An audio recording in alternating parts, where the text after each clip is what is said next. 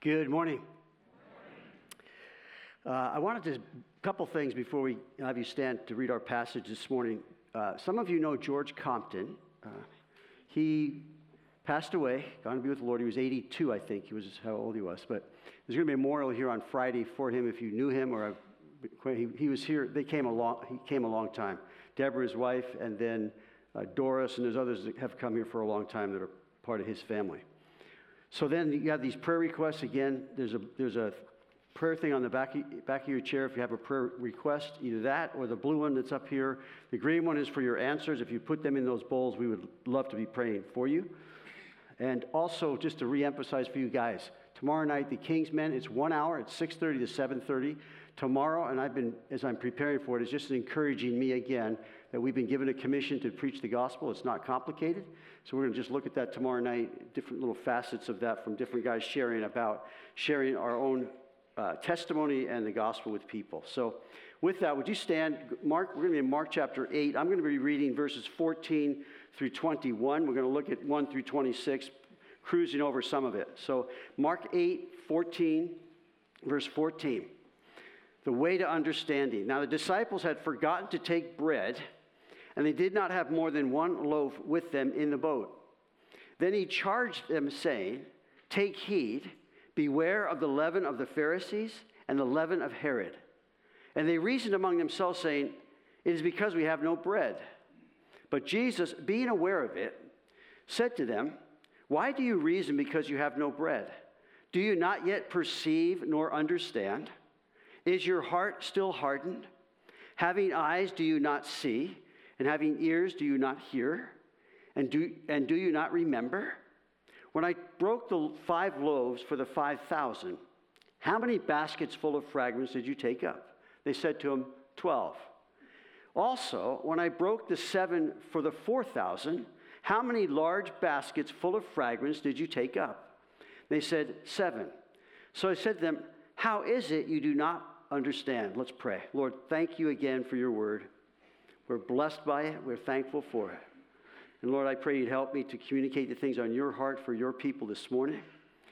We look to you as the one who teaches us all things. You transform our lives through your word by your Spirit. And certainly, Lord, we need that big time. So bless us now in Jesus' name. Amen. Forgot the responsive reading, so we're going to do it anyway. So don't sit down yet. You do we're going through the Psalm 119. It's an acrostic psalm, so each 8 verses is a stanza that has the same first letter, second letter of the Hebrew alphabet. So this is the second letter, Beth, of the Hebrew alphabet. So I'll read the odd and verse 9 and the odd. You take the verse 10 and the even together. How can a young man cleanse his way? By taking heed according to your word.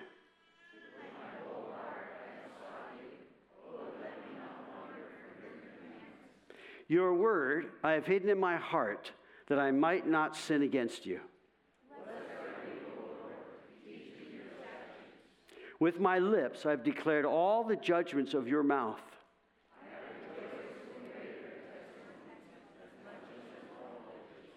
I will meditate on your precepts and contemplate your ways. I got to pray again. Lord, please.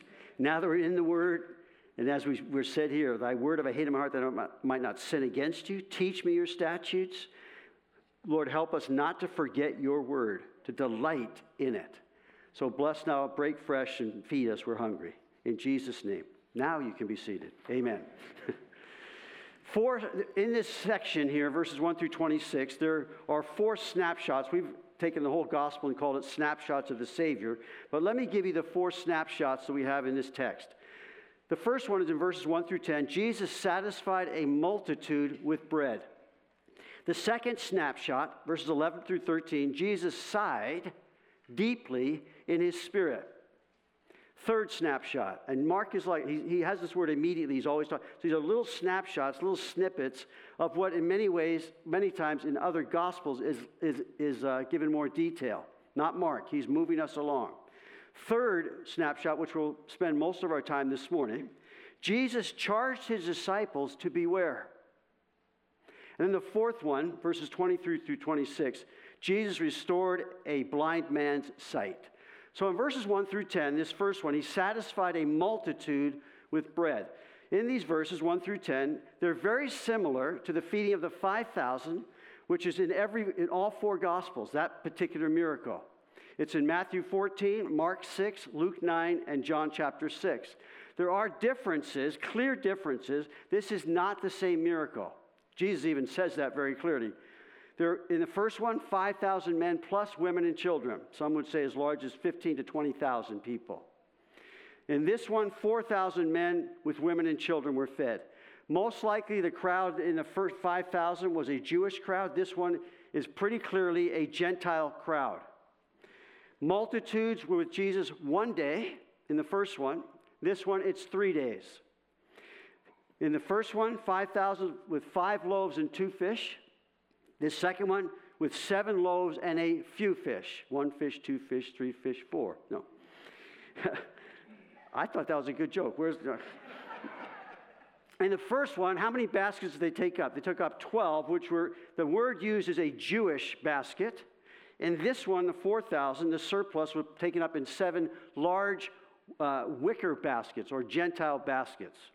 So we're going to see that both of these were object lessons to give understanding to the disciples, which is what we're talking about, the title of that.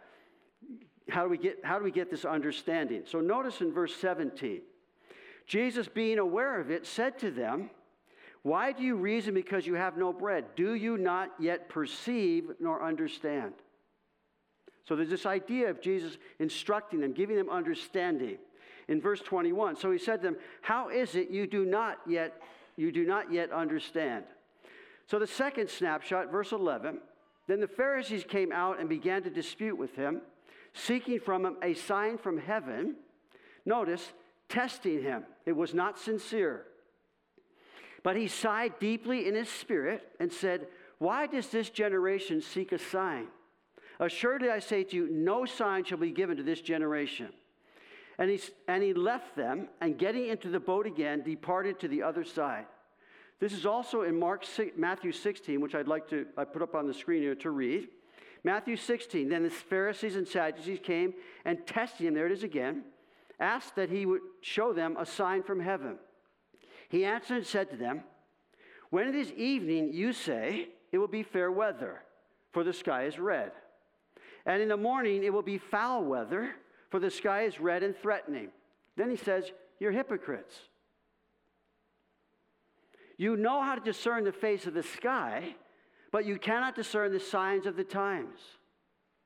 Verse 4, "A wicked and adulterous generation seeks after a sign, and no sign shall be given to it except the sign of the prophet Jonah." And then again, as it says in Mark's account, he left them and departed. He was done talking to them.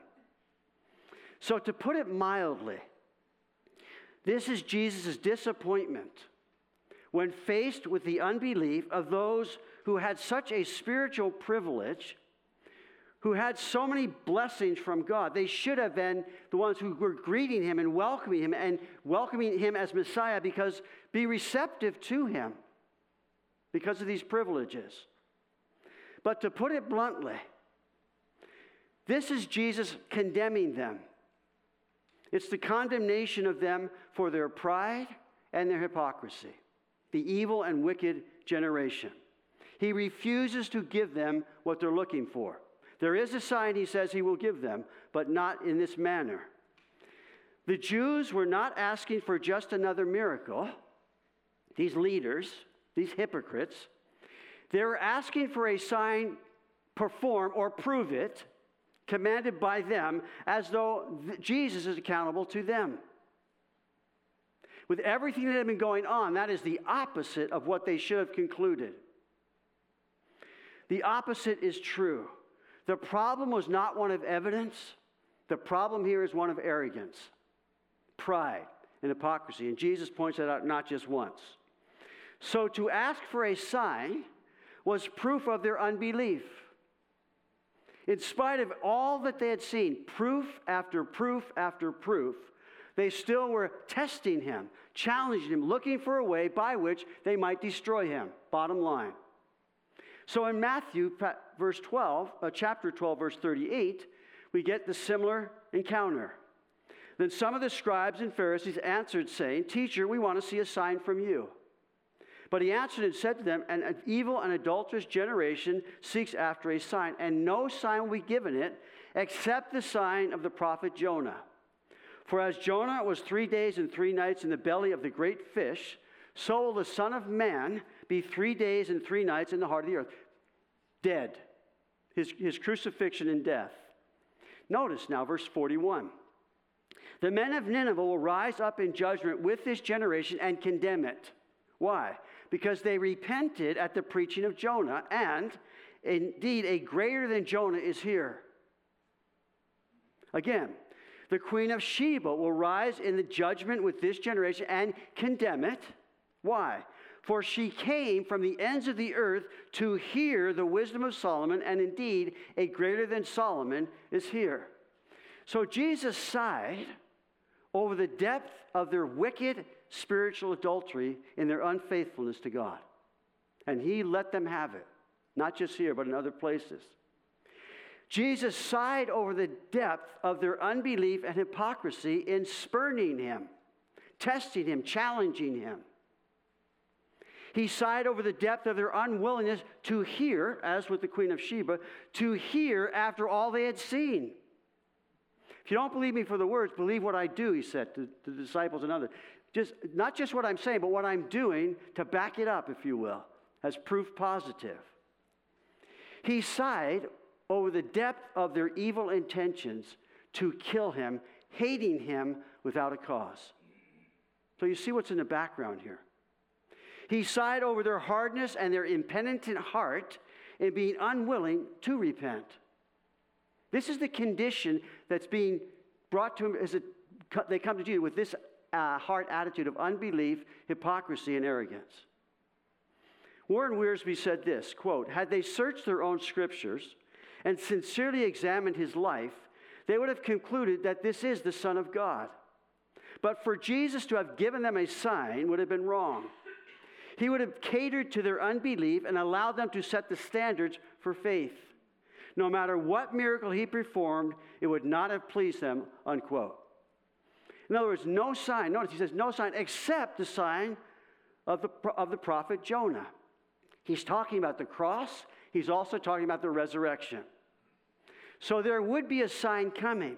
And the thing about this, as far as the grace of God, the mercy of God, had they, at that time he was crucified and he rose again, had they repented, God would have received them as he did many spiritual leaders. So there's this sign that's coming, and they'll be given this sign, they'll see it, but will there be repentance? That's the question of today. That's the gospel. Will there be repentance? So now we enter into this third snapshot. Jesus charged his disciples to beware. He said, take heed, beware. Now the disciples had forgotten to take bread, and they did not have more than one loaf with them in the boat. Then he charged them. Now, part of the positive here is they're seeing things they've never seen. Jesus gave them these two as object lessons as to who he is. And now it says here, they take no bread, more than one loaf with them in the boat. Then he charged them saying, take heed. So he's going to be going back to, he's teaching them, he's instructing them, he's trying to give them understanding. Beware of the leaven of the Pharisees and the leaven of Herod. And they reasoned among themselves, saying, it is because we have no bread. Jesus, being aware of it, he knew what they're thinking. He's instructing them. He's seeking to give them understanding. Why do you reason because you have no bread? I mean, there's a bunch of questions he asks them. Do you not yet perceive nor understand? Is your heart still hardened? Having eyes, do you not see? And having ears, do you not hear? These are good questions that are needed to be asked as far as our gaining understanding of what God's telling us, who God speaks, and really, ultimately, who Jesus is. And do you not remember? And so now he's going back to the miracle. When I broke the 5 loaves for the 5,000, how many baskets full of fragments did you take up? Was there a problem in my providing for you? How many baskets did you take up? They said to him, 12. You got it. Also, when I broke the 7 for the 4,000, how many large baskets full of fragments did you take up? And they said to him, 70. So he said to them, how is it you do not understand? The issue is not bread.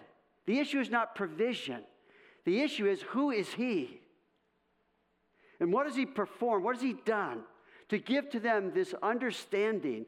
He can provide for multitudes from 5 loaves and 2 fish, from 7 loaves and a few fish. He can do that. No problem. Now, Matthew tells us exactly what Jesus is talking about. In Matthew 16, how is it you do not understand that I did not speak to you concerning bread, but to beware of the leaven of the Pharisees and Sadducees? So, giving them credit, then they understood that he did not tell them to beware of the leaven of bread, but of the doctrine of the Pharisees. So they get it. Okay, I see. Okay, object lesson, I got it. We got it. Now, Mark includes the leaven of Herod because he was a wicked man, first of all, and he also was wanting to see a sign during Jesus' arrest and eventual crucifixion.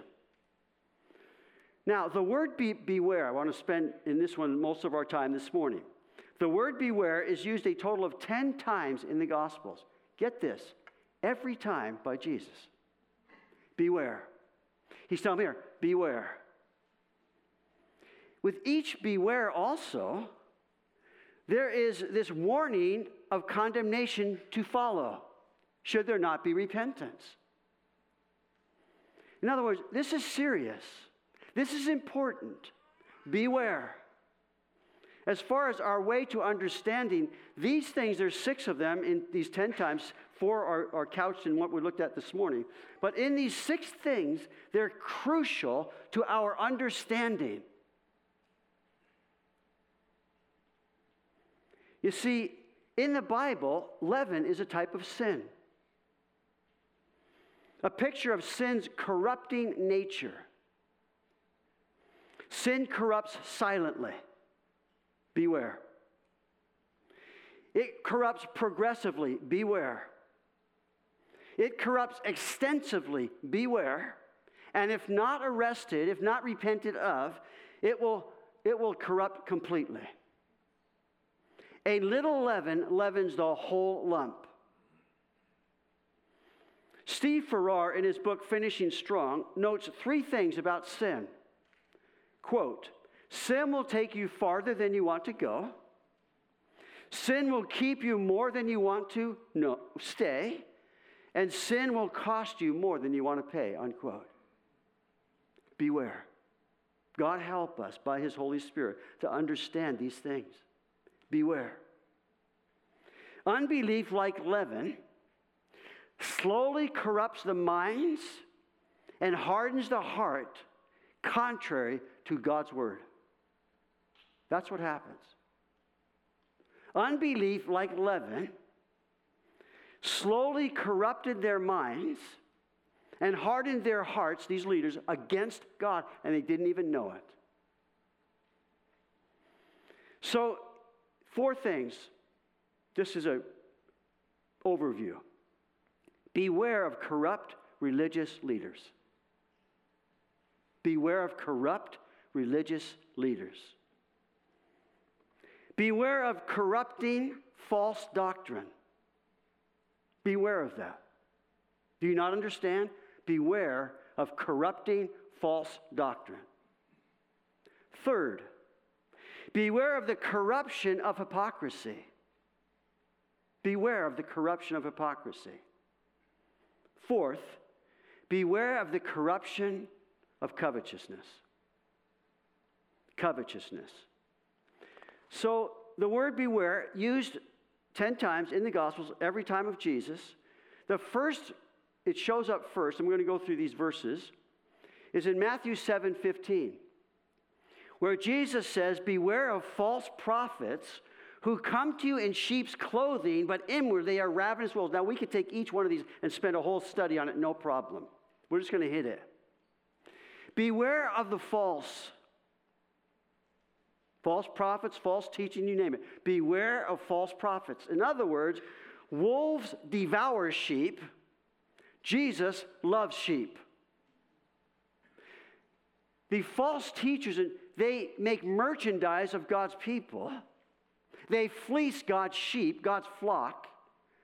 The true shepherd feeds the flock of God, ministers to the flock of God. So beware of the false. They come to you in sheep's clothing, but in other words, what do wolves eat? They eat sheep. What does a shepherd do? He feeds the sheep, and not only that, he takes care of the wolves. Secondly, in Matthew 10:17, 2 verses to give it context.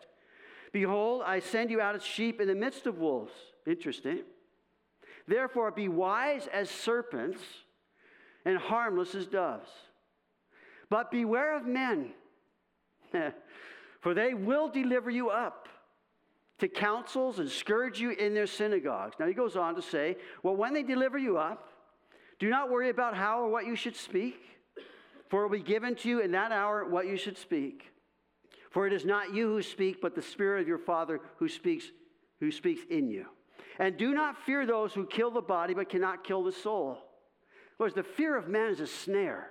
Do not fear those, Jesus is saying this, who kill the body, but cannot kill the soul. But rather fear him who is able to destroy both body and soul in hell. He's saying, fear God and fear hell.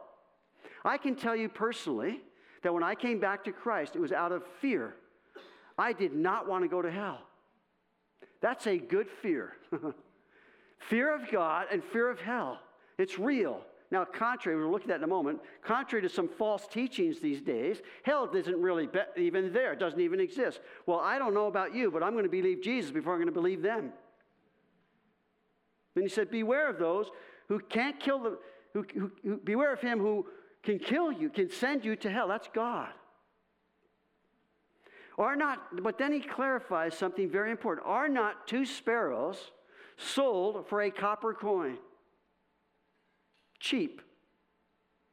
And not one of them falls to the ground apart from your Father's will. But the very hairs of your head, some of you have made it easier on God, the very hairs of your head are all numbered. So he says again, do not fear, therefore, you are of more value than the sparrows. Therefore, whoever confesses me before men, this is the gospel. Whoever confesses me before men, I will confess before my Father who's in heaven. You know what he's going to say? Father, he's Kevin, he's mine when I stand before him. Now, to him who is able to present you faultless before the presence of his glory with exceeding joy, that's Jesus. He is going to stand and usher me into the glory of God. Why? Because he is the good shepherd. He's the one that I fear. I fear God. Fear these things. Whoever denies me before men, him I will also deny. So it's a question of choice. Beware of danger, but do not fear. Beware of danger, but do not fear. Be wise in avoiding danger. Be innocent in trusting God to deliver you from all and any danger. It might be through death. God will deliver. So be wise as serpents, gentle as doves. Be wise in avoiding danger. Don't just, this martyrdom complex at all. No. Be wise in that, but be gentle. Trust God to deliver you in the midst of whatever danger it might be. Now, the four next occurrences of this beware or in Matthew 16 and our text this morning. In Matthew 16, it says, how is it you do not understand that I did not speak to you concerning bread, but beware of the doctrine, but the leaven of the Pharisees and Sadducees. Then they understood. It's talking about the doctrine. So this third one, beware of doctrine. Beware of what's being taught. We need sound doctrine of God's word from those who have shown themselves study the Word of God, to know what it says, and to clearly deliver what God said, not what I think. And I look at, even this morning, because I just thinking, man, I'm standing before you with the Word of God. And I hope that you're like the Bereans. You're hearing these things, receiving them with all readiness of mind, but then you're searching the Scriptures to see if these things are so. And if they're not so, I would like to know that. It's an important thing. It's incredibly serious to take and handle God's Word accurately. And God help me. And I ask for your prayers. In fact, I have a preaching prayer team now. It's wonderful. Just praying for me. Praying for the preaching of the Word. But not just me, any of us who are handling the Word of God. We need to understand how important this thing of doctrine is. To be diligent, to know it's sound doctrine. To compare Scripture with Scripture. And at the end of the study, I want to go through a chapter with you that helps us also understand this better as far as God's Word and how we understand it and how we apply it. Beware of doctrine. You see, false prophets lie to deceive you. That's what they do. Jesus is the truth. He said, know what? The truth, and the truth will set you free. To say there's no hell is not the truth. It's a lie. And to say that is to not set us free from it. And on go the things. So we can never be too careful in discerning and exposing false teachers and doctrine. When false teaching gets into the heart and mind of a disciple of Jesus Christ, it corrupts the truth as far as who Jesus is. It has to tear that down. It corrupts the truth of God's Word and what it is. It corrupts. Has God really said that? Well, hold on a second. It corrupts the truth Jesus has given us to proclaim about who He is and what He accomplished alone on the cross for our salvation. There is no other way except through Him, the narrow way. He came and died on that cross and rose again to set us free from the reality of sin's condemnation and hell's existence. And I say, praise the Lord. That's the good news. But we must beware of doctrine. That false prophets lie to deceive. It corrupts the truth about what sin is in all of its manifestations. It corrupts the truth of the condemnation of sin and the final judgment of the unrepentant sinner. In a word, it corrupts God's Word, no small matter. Has God said? Yes, that's exactly what God has said. In 1 John, if we receive the witness of men, the witness of God is greater, for this is the witness of God which He testified of His Son. He who believes in the Son of God has the witness in himself. He who does not believe God has made him a liar, because he has not believed the testimony that God has given us of His Son. What's that testimony? This is the testimony, that God has given us eternal life, and this life is in His Son. He who has the Son has life. He who does not have the Son of God does not have life. That's the bad news. But thanks be to God for the good news of the gospel. That Jesus paid it all. All to Him I owe. Sin had left a crimson stain. He washed it white as snow. We sing that song this morning, the love of God. Whew.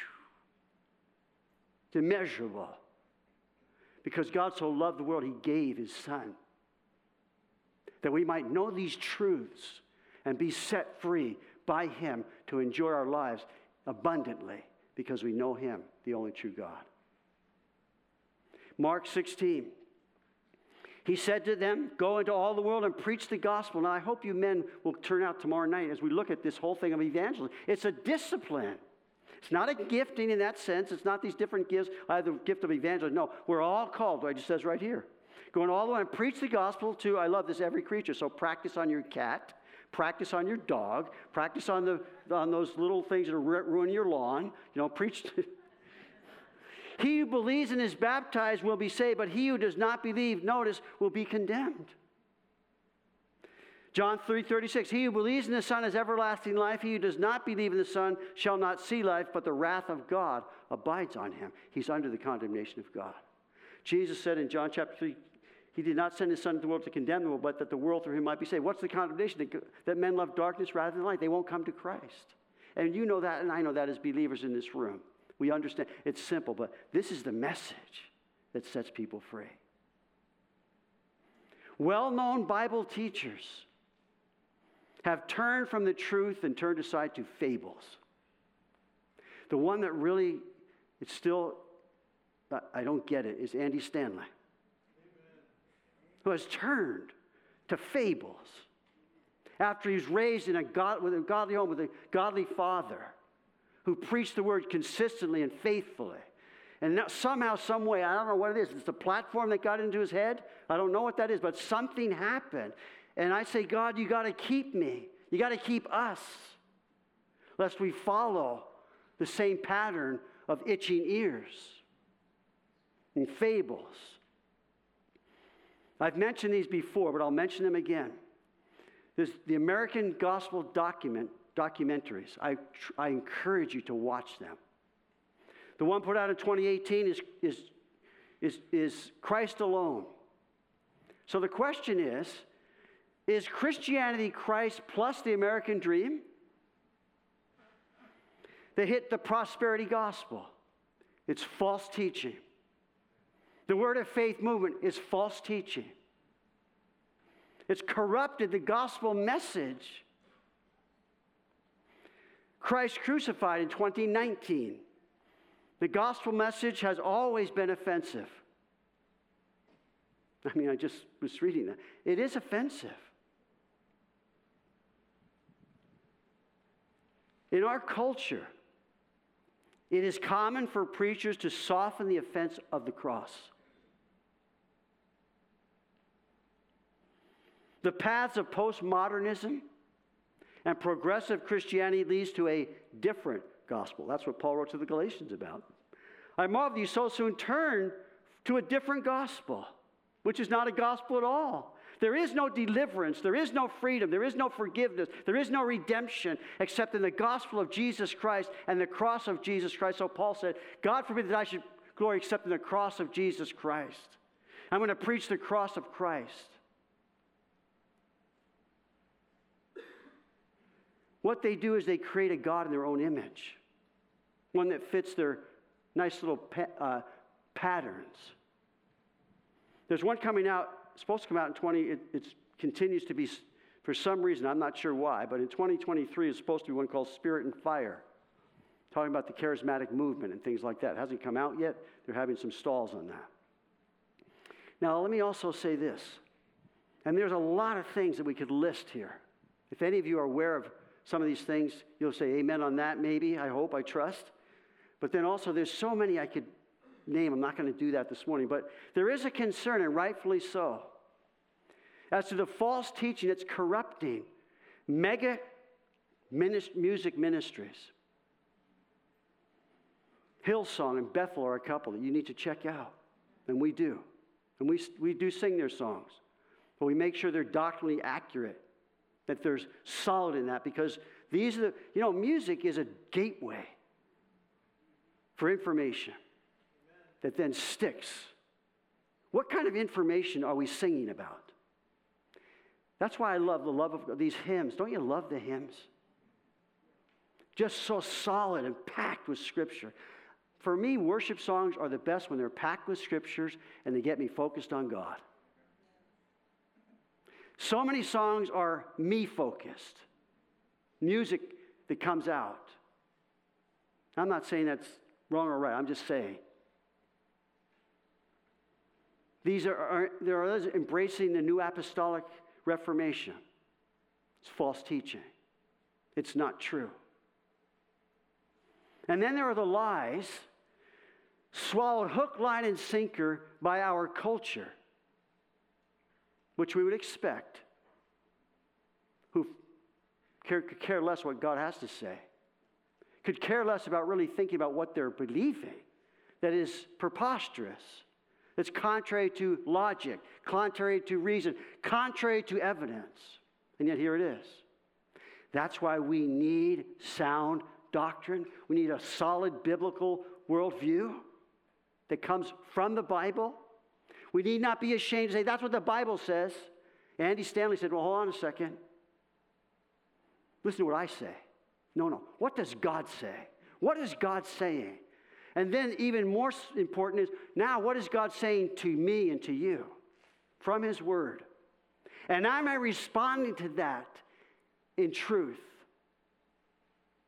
We're needed in repentance.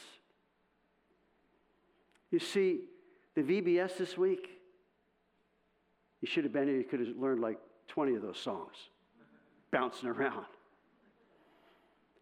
See, to combat all these things, we have been given the armor of God. Those little hearts are taking in the armor of God. He's given us, and by this we will overcome all things. We overcome. Therefore, be strong in the Lord, in the power of His might. We depend on Him, we look to Him, we believe Him, we trust Him. Put on the whole armor of God that you may be able to withstand the evil day, and having done all, to stand. We are standing firm in God's word, in prayer, in the shield of faith, the helmet of salvation, the girdle of truth, the feet shod with the preparation of the gospel of peace. We stand in a battle, armed by God, God present with us, empowered by God, and we find that we can overcome these things. It's the power of the Spirit of God. It's the power of the Word of God, the power of the gospel of Jesus Christ, the power of prayer, the power of the mercy of God, the power of the grace of God, the power of the love of God. All of these things showered on us, washing over us in the Word of God.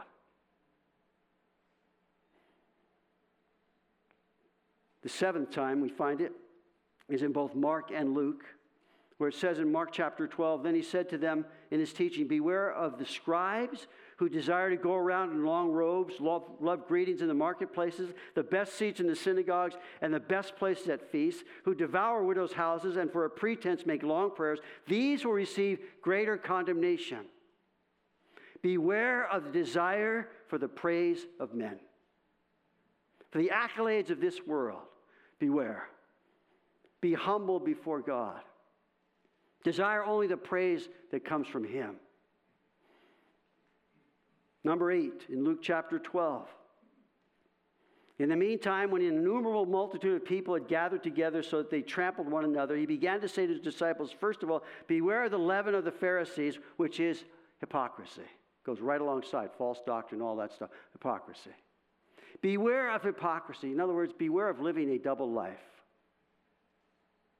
Beware of living a double life. It'll ruin your ability to understand the things of God, to perceive them and understand them.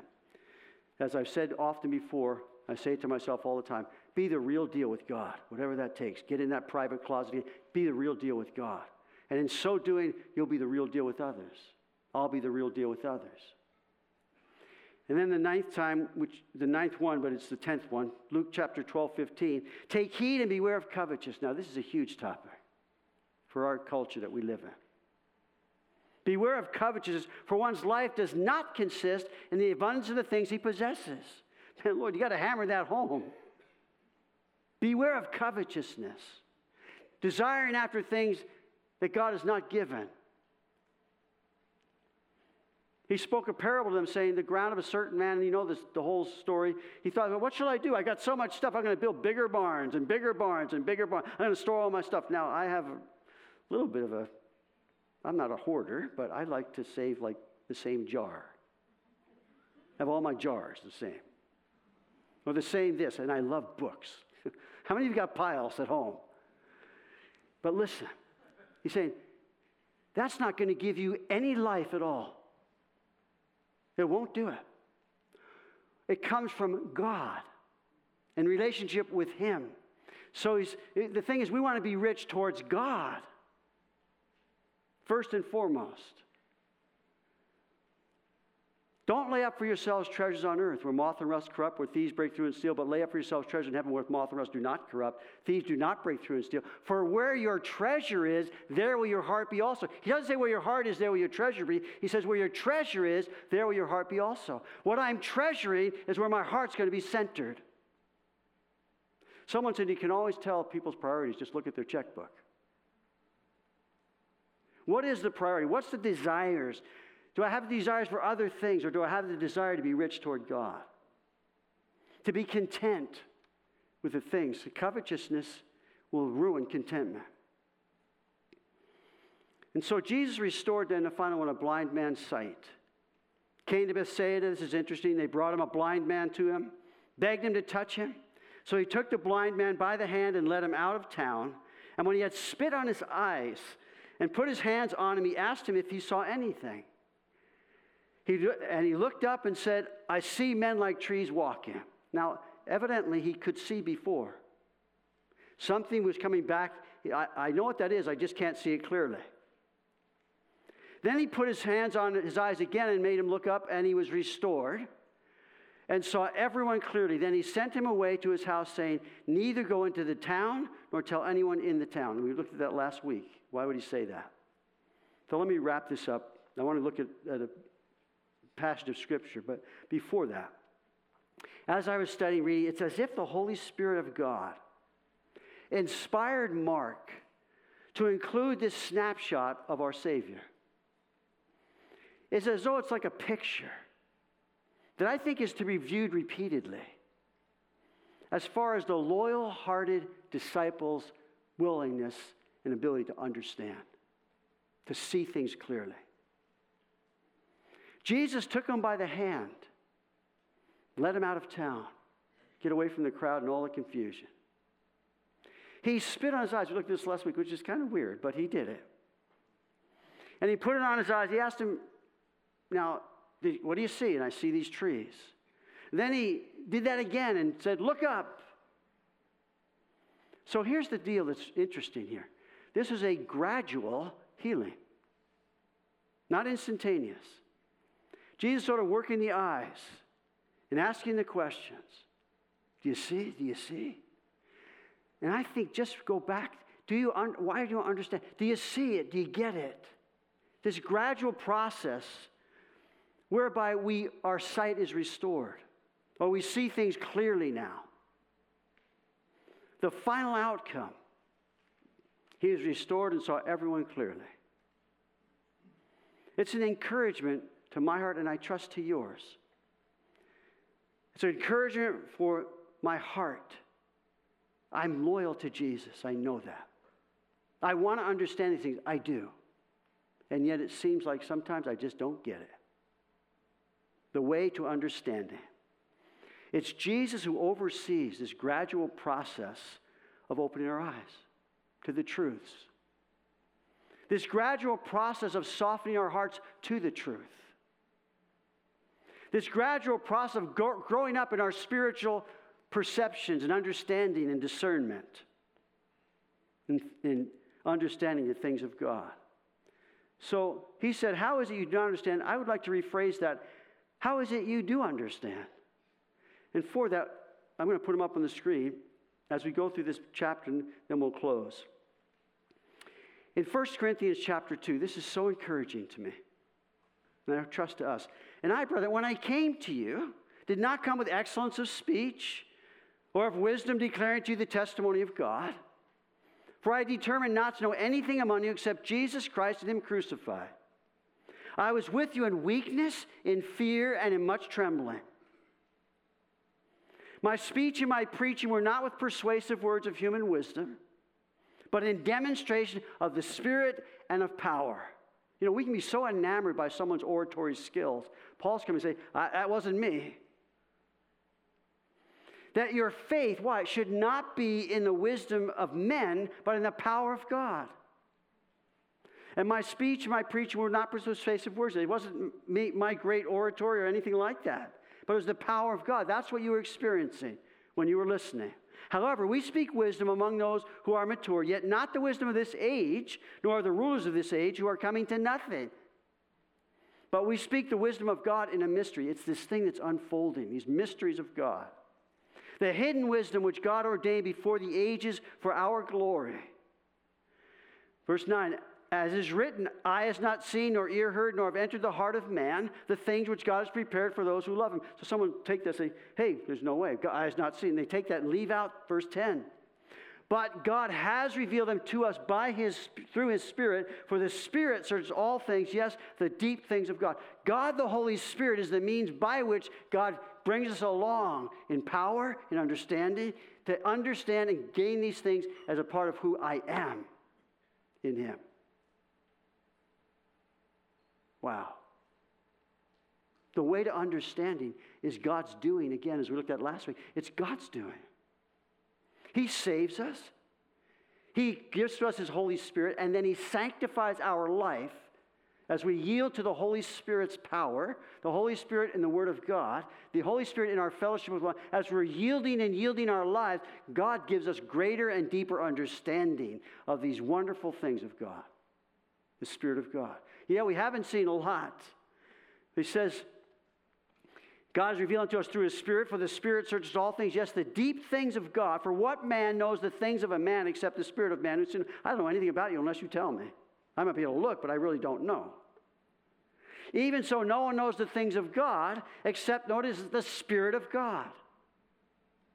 Now we have received not the spirit of the world, but the Spirit who is from God, that we might know the things that have been freely given to us by God.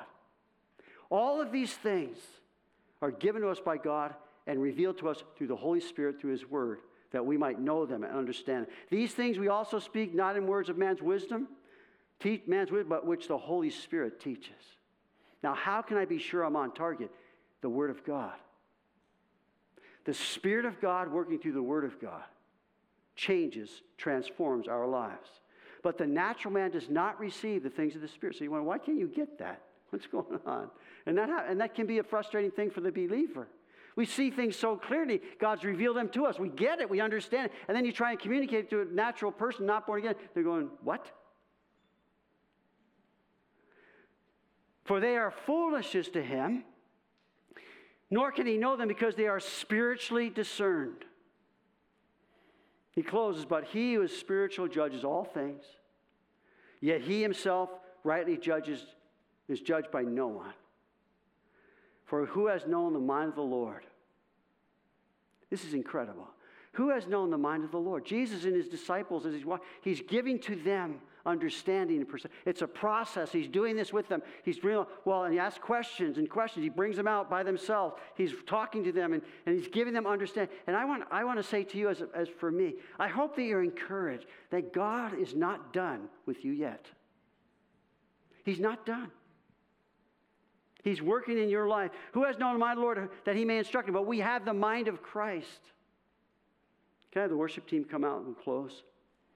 In John chapter 14, Jesus put it this way. First of all, he says, but the helper. How many of you need help this morning? The helper. Interesting that God would give the Holy Spirit the helper.